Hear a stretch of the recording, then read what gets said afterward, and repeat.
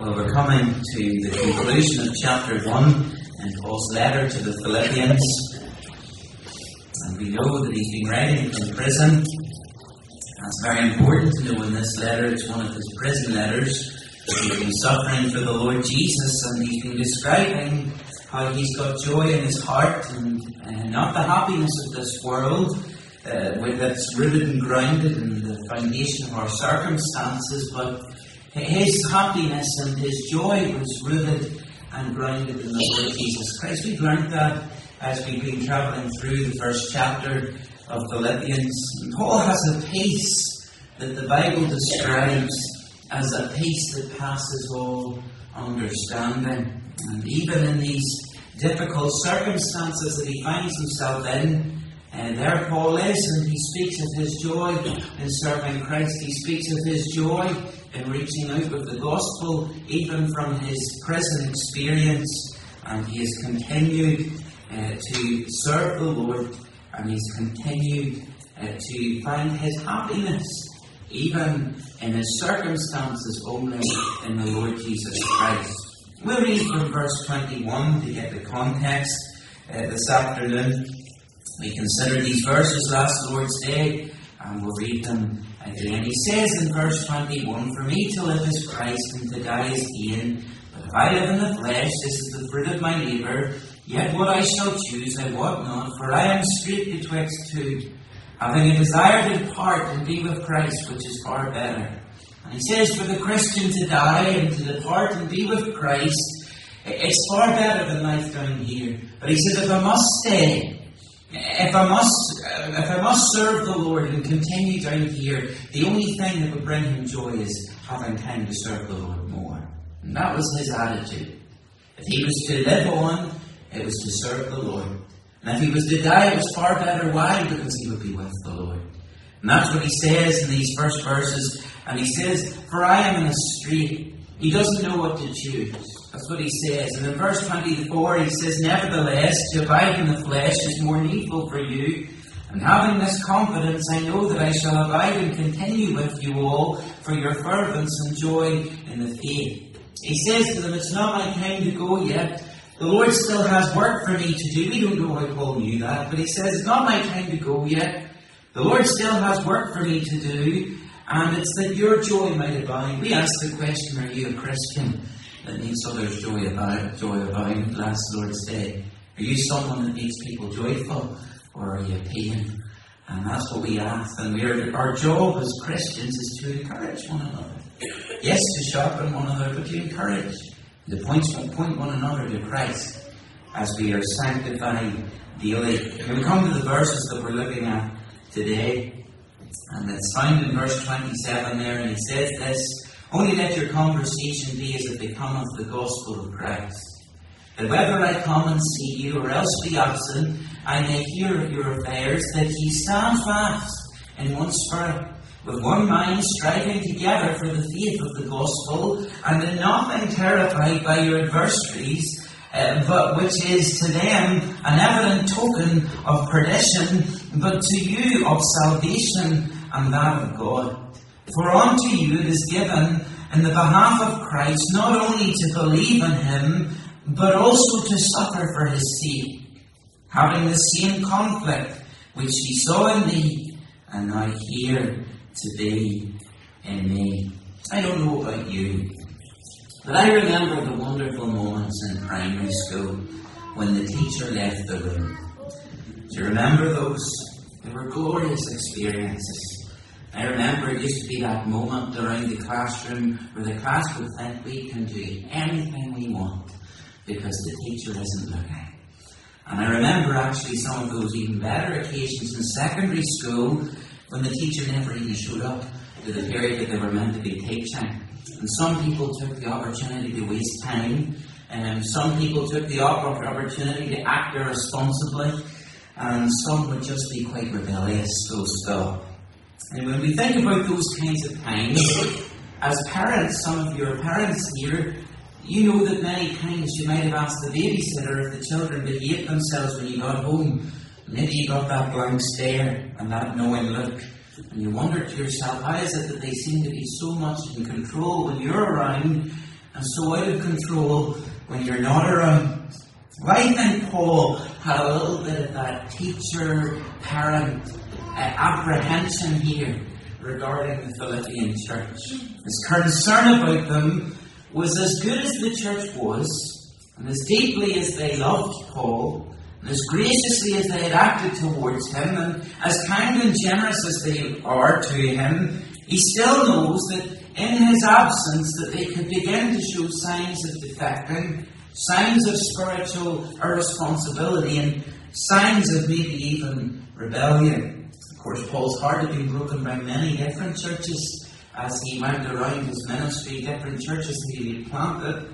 And when he returned or heard about their affairs, we can especially think of the Corinthian church and how much heartache they caused Paul. And Paul, when he's writing to them here, he says, "Let your conversation be as it becometh the gospel of Christ, and whether I come to see you, or whether I am absent, that I may hear of your affairs, that ye stand fast in one spirit." Paul says, whether I'm there or not, I trust you're following the Lord. Whether I'm there or not, I trust that you're continuing in the faith. And this experience of other churches, which had been good churches that had fallen, Paul certainly just gives them this little warning and says, make sure you continue to walk with him. We are sons and daughters in the family of God. We enjoy fellowship in the gospel. And we're servants in the vineyard, sharing the gospel with the people who are around us here in the Grange. And Paul, in these verses, he realised that we are soldiers in a battlefield. And we're battling for the faith of the gospel. Now, the faith of the gospel is the Christian faith as revealed by God in His Word. Jude calls it the faith which was once delivered unto the saints. And Paul warns in 1 Timothy chapter 4 and verse 1 that in the latter times some shall depart from the faith. Now, if Satan can rob professing believers of their faith, the doctrines that are distinctively theirs, then he can certainly cripple and defeat the ministry of the gospel if we allow him to, and don't go to war with him. It's tragic and sad these days to hear some professing Christians say, it doesn't really matter what you believe as long as you're living right. As long as you're living in a good way. You know, there's certain doctrines that don't matter. It doesn't really matter. Do you ever hear that sort of talk? It's absolute nonsense. And what we believe, it determines how we behave. And wrong belief ultimately leads to wrong behaviour. Each local church, and I want you to listen to this well, each local church is just one generation from closing its door. One generation from closing its door. And we've got to contend for the gospel. And we've got to fight for the gospel and what is right. And we've got to do that with the Lord's help. And that's our call. And Paul really has been encouraging this. We've seen it in his own life as he's testified. But now he's turning to the Philippian church. He's finished all the chat about him. And now he turns to the church and he says, you've got to go out with the gospel. You've got to step out into the battlefield. And you've got to fight for the Lord. Warren Wiersbe gives 3 points in these verses. And I'm going to borrow these points to structure our message this afternoon. What I want to speak to you on is simply this. Walk the talk. Walk the talk. Don't just talk about the gospel with one another. Just don't think about doing this. Actually live out what we preach. That's what Paul is encouraging the Philippians to do. Don't just stand and preach and tell people how they should live. You need to live it. You need to live it. And the first thing that Wiersbe speaks about in this passage, he speaks of consistency. He says Paul teaches us consistency. Look at verse 27. It says, only let your conversation be as it becometh the gospel of Christ. Now this word conversation, it's in the Old English language in the Authorized Version, which we're reading from today. And it doesn't mean speaking, this word conversation. It means the life that you're living. It's speaking about this word citizenship. And so you could translate this verse as, let your citizenship be as it becometh the gospel of Christ. In other words, your conduct of life, how you live, not just what you say, but what you do, your whole being, your character. Paul says, let your character be as it becometh the gospel of Christ. Now we understand this first phrase that it means that we're to live as citizens of heaven. The first thing Paul tells us is that we ought to live in consistence with our status. Paul is suggesting that while we're on this earth, that we still ought to live as citizens of heaven. What a privilege! What a privilege this afternoon. Dear child of God, you are enrolled in heaven's register. Your name's in the Lamb's book of life. And we're to speak heaven's language. And we're to obey heaven's laws. And we're to be loyal to heaven's cause. And we are waiting for heaven's Lord. Billy Sunday once said this: if Christians would live like they're homesick for heaven, the devil wouldn't have a friend left on earth. If Christians would live like they were homesick for heaven, the devil wouldn't have a friend left on earth. You're a citizen of heaven. But let me ask you this afternoon, are you reflecting your status? Do you consistently live your life in a way that reflects your citizenship? Are you glad that you're a citizen of heaven this afternoon? Now, how does a citizen of heaven conduct himself? Well, let's follow on in verse 27. Because he says, only let your conversation be as it becometh the gospel of Christ. And whether I come and see you or be absent, I may hear of your affairs, that ye stand fast in one spirit. He's saying that you live in a manner worthy of the gospel of Christ. That's what he goes on to say. Striving together for faith in the gospel, consistent with what we know, consistent with what we teach, consistent with what we preach, consistent with what we believe. This is integrity. That's what Paul is teaching us in these verses today. Living with integrity. Not just publicly, but in private. It's that Christian character that we touched on a number of Lord's Days ago. It's living in secret and living in public the Christian life. Because the Lord rewards openly what he sees in secret. And we're to live in all ways in a manner that is worthy of the gospel of Christ. You see, the thing that's stripping the church today of its credibility is that it says one thing and does another thing. That it lives one way and it preaches another way. And the world look at the church and they say, well, hold on a minute. If that's what a Christian is, if you tell people what to do and you're living like that, I'm not interested. I've heard that said. I remember I was working somewhere and I was working just there for a couple of months helping, and there was a man and he pointed to a Christian lady and he says, see her and the way she lives, that's why I'm not getting saved. The way we live could be the only Bible that people read, and people do read it. It speaks of integrity. It speaks of the integrity of the message that we preach, that we actually believe it. I wonder, do you live in a manner that's worthy of the gospel of Christ? It's only when the church lives true to its message. And by the church, I mean you and I. It's only when the church is embodying in its behaviour the gospel, that its beliefs, and that we will have integrity. And you know, as I think of this in a manner worthy of the gospel, it cuts itself up when we don't live in that. The gospel cuts itself up to people like saying the devil loves doing that. Well, to go to battle. The gospel is simple. So should our dress and our speech and our behaviour.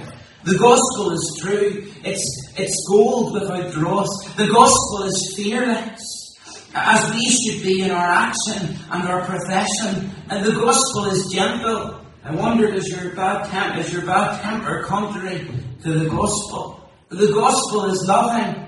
I wonder, do you show the love of Christ to all that you come across? The gospel is merciful, but the gospel is holy. We've just sang, take time to be holy. Speak oft with thy Lord. So easy to sing these hymns at times. I wonder, are you living out the hymns that you sing? It's worth remembering that the world around us knows only the gospel that they see in your life. And when Paul mentions the gospel of Christ here, he refers to the good news of salvation, the good news of eternal life that God sent into the world His only Son. A man can be saved from sin and clothed in the righteousness of Christ and strive to live lives that are holy. For God has said, be ye holy, for I am holy. And the church has to live that out. We've to be consistent with our message. We've been delivered from darkness to light, from death to life, from sin to righteousness, and we have to live out that reality. Now let me make this clear, we're still at war with our sinful nature every day. But we've to be striving to live for Christ's consistency. Are you living a consistent life to the message we preach, to what we share? The second thing that Wiersbe speaks about here is cooperation. Cooperation. Verse 27, he says again in the second part, he says that ye stand fast in one spirit. That ye stand fast in one spirit. Now we need to stop and consider the phrase that ye stand fast. That ye stand fast. Let's dig into that and let's get the deeper meaning of what Paul is saying when he says to stand fast. It literally means to be at post in a war. To be at post in a war. The word is referring to a soldier who shouldn't budge from his post, that you'll be at your post and you'll not move. And what Paul is saying, what Paul is saying through this, is there's to be no compromise with error. That there's to be no compromise with sin. It's an unyielding maintenance of the testimony of the Word of God and the Christ of God. Paul says, stand firm. Don't move doctrinally. Don't move on the terms of conduct from where you stand. Now mark this. Please mark this. When he talks about standing firm then, he has in mind resisting the devil and fleeing from temptation. Resisting temptation. It's resisting becoming corrupted doctrinally and in our behaviour, because they go hand in hand. He has in mind the matters of resisting temptation, and the military metaphor here is it's this critical place where even when you come under tremendous attack, that you still don't leave your post. Because we will come under tremendous attack.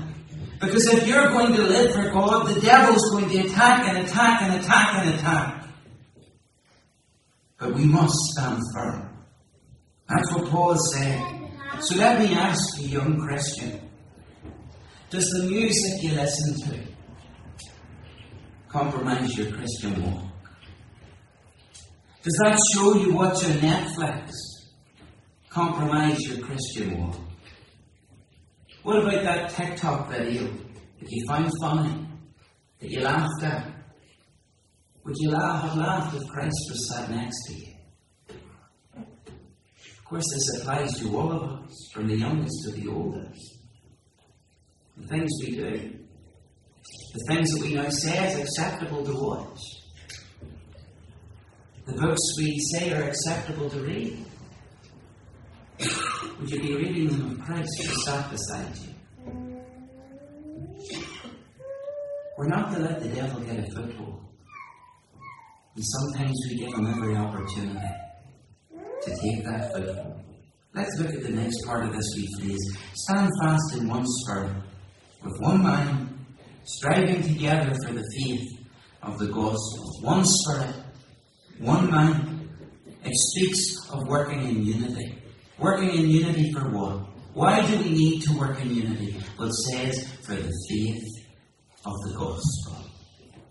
Christian faith is revealed by God and recorded in Scripture, and it means so little to many these days. And the one thing that will pull a local church fellowship together is when there's a drive to reach out for the gospel. And it says here, and I want you to see this, it's important. It says that ye stand fast in one spirit. The word spirit there is a small s, so it's not speaking of the Spirit of God. It's speaking of us coming together in one spirit, in a community, and going out with one purpose in mind. What is the purpose of the local church? Why are we still here?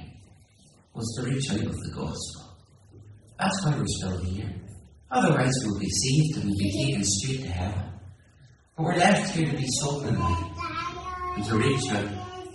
And we're not to dabble in the things of sin, but if we have that focus on Christ and making Him known, and we don't dabble in the things of sin, that will keep us together as a local fellowship. Indeed, Paul warns that we're not to dabble with darkness. He says in Ephesians chapter 5, verse 11, have no fellowship with the unfruitful works of darkness, but rather reprove them. And when the honour of Christ and the purity of the gospel are at stake, there's to be no compromise. You know, tomorrow is the 31st of October. And I don't celebrate Halloween, I celebrate the Reformation Day. We can remember the cry of Martin Luther, who went under trial, said, here we stand. We can do no other. We can think with Spurgeon, in this unwavering attitude he had to the gospel, no matter how much opposition he came under, he said, you cannot have unity without forsaking truth. And to forsake truth for the sake of unity is to betray Jesus Christ. If we are all seeking and striving to live by what this book teaches, I'll tell you it will bring great unity. It will bring great unity under Christ. But the devil will seek to tear our fellowship apart. You know what it means to live out and communicate the saving gospel to the lost world? What matters is that we're going out together for Christ, preaching the truth. We're a team, cooperating together. We're athletes together. And our common goal is to preserve the word against hostility and to proclaim the word to a very hostile people who will attack it. We're in a tough battle. We need to keep that perspective. Because not only are we to be consistent to what we preach, not only do we need to pull together and work together as a church fellowship in cooperation and reaching out with the gospel in one spirit, in one mind, but Paul goes on, he says you need to be courageous. You need to be courageous. Because Paul, he says this in verse 28, he says, and in nothing terrified by your adversaries. Don't be alarmed by your opponents. Paul says here in verse 28, it's going to take courage. Don't be alarmed by those who oppose you. Because guess what? You're going to have opposition. You're not to be surprised. You're fighting against the kingdom of darkness. You're fighting against spiritual wickedness in high places. You're fighting against sinners who would do anything to defend themselves and what they're doing. You're fighting against people who are proud in the church, who teach bad theology, those who have sinful practices. You're fighting all of these things. And you know, the issue is you have to be faithful in the fight. Yes, you need to stand firm and you need to work together. And when you come under attack, you can't leave your post, but that takes courage. It takes courage at times to open your mouth for Christ, doesn't it? How many times have you stood and had an opportunity and you've let it go? When you think back to that opportunity, you could have had spoken a word for Christ. Why are we so ashamed of the message that we have? Why at times do we keep our mouths shut when we should open them for Christ? We have a life-changing message. We have the only message that saves souls. We have the only message of hope. We have the only message of joy. And really, truly, what people are going around searching for in this world is true hope and true joy. We've called this series The Pursuit of Joy. And as saved people, we know what it means to be joyful in Christ. And people are searching for that joy, they're searching for that fulfillment, and they're looking for it in all these broken cisterns, and they keep going, and they go to the drink, and that doesn't work. And they go and they spend time and have relationships with too many people, and they don't find satisfaction in that. In the world, they're out there searching for something that will fulfill, and we have the message that will fulfill them for time and eternity. We have the Saviour that we need. We know the joy that they need, and yet at times we're not bold, and we're so shy, and we're so scared to speak. Dear believer, in these days we need to open our mouths for Christ. We need to come with courage. As a church, we need to courageously struggle against Satan and his attacks, yes. But we need to strive together and open our mouths for Christ. No one can read through the early chapters of Acts. I'll tell you that the early church came under great attack.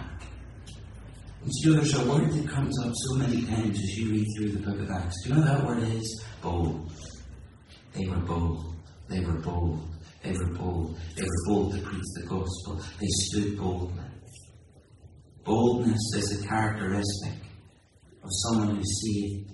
Boldness is a characteristic of someone who's been filled with the Spirit of God. So it's not surprising that Paul expects us to be courageous and fearless. And he says this to the believers in Philippi: you be courageous. You stand for what's right. You strive for the gospel. Don't fear man, Paul says. Doesn't it say in Proverbs 29, verse 25, the fear of man what? Bringeth a snare. Oh, if we would fear the Lord, we would stand for him again and preach for him. You know, Paul goes on here in this verse. He says, "And in nothing terrified by your adversaries, which is to them an evident token of perdition, but to you of salvation, an evident token," he speaks of. He says, if you're bold to go out and preach the gospel, it's an evident token, it's a sign, it's an evidence that you are saved. It confirms you're saved if you have a desire to go and reach the lost for him. An evident token, it's proof.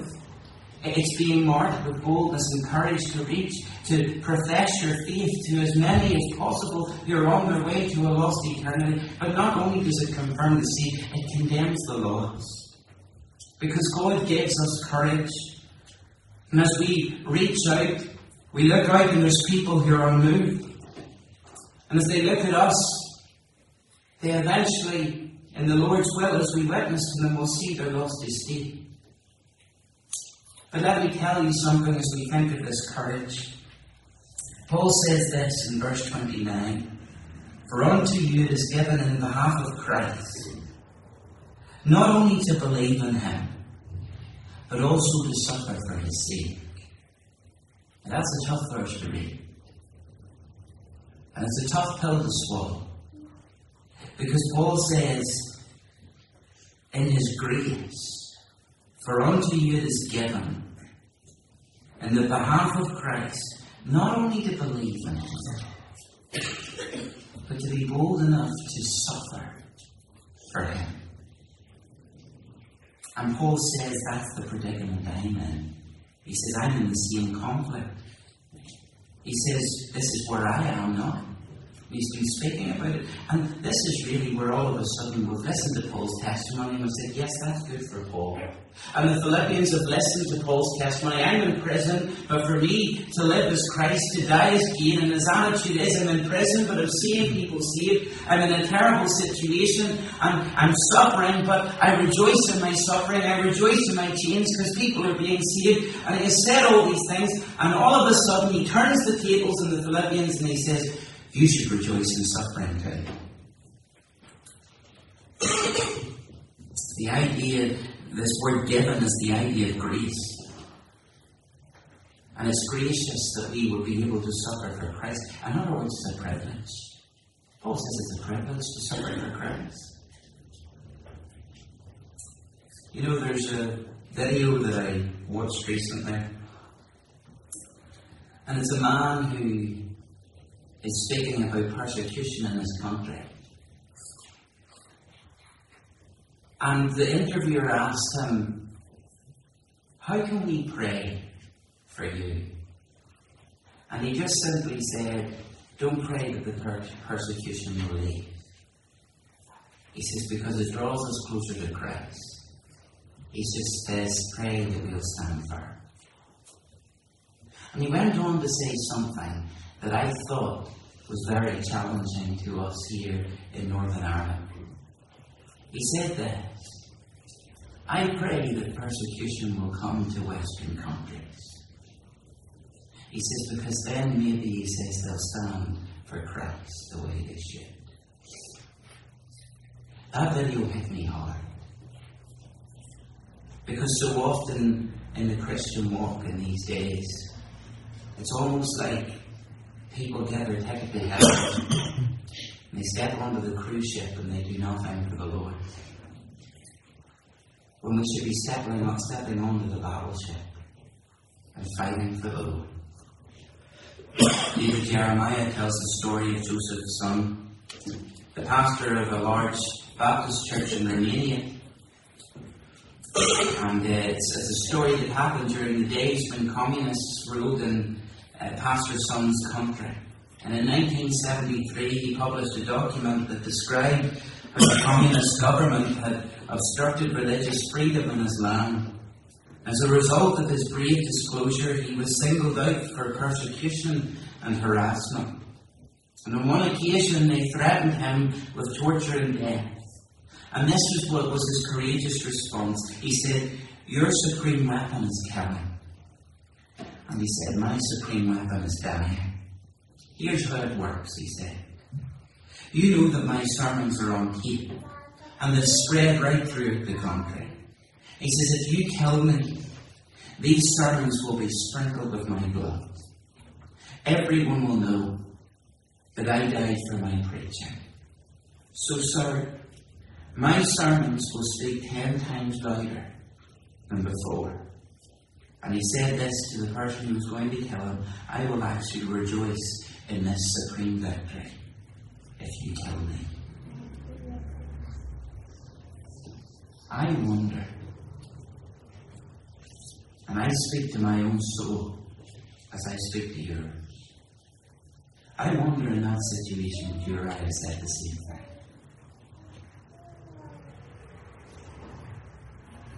What if we suffered for Christ? We would have to confess very little. Let me ask the question: has society become tolerant of the Church of Christ? Or has the Church of Christ become more like society? How do we respond to God's Word this morning? I wonder, are you prepared to stand up and be counted? I wonder, will you live for the gospel as if Christ could come any day? I wonder, will you be consistent in your walk?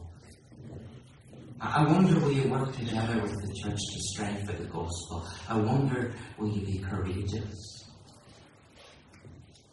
I wonder, is the life that you live worthy of the gospel? When people hear your name, what's the first thing they think of?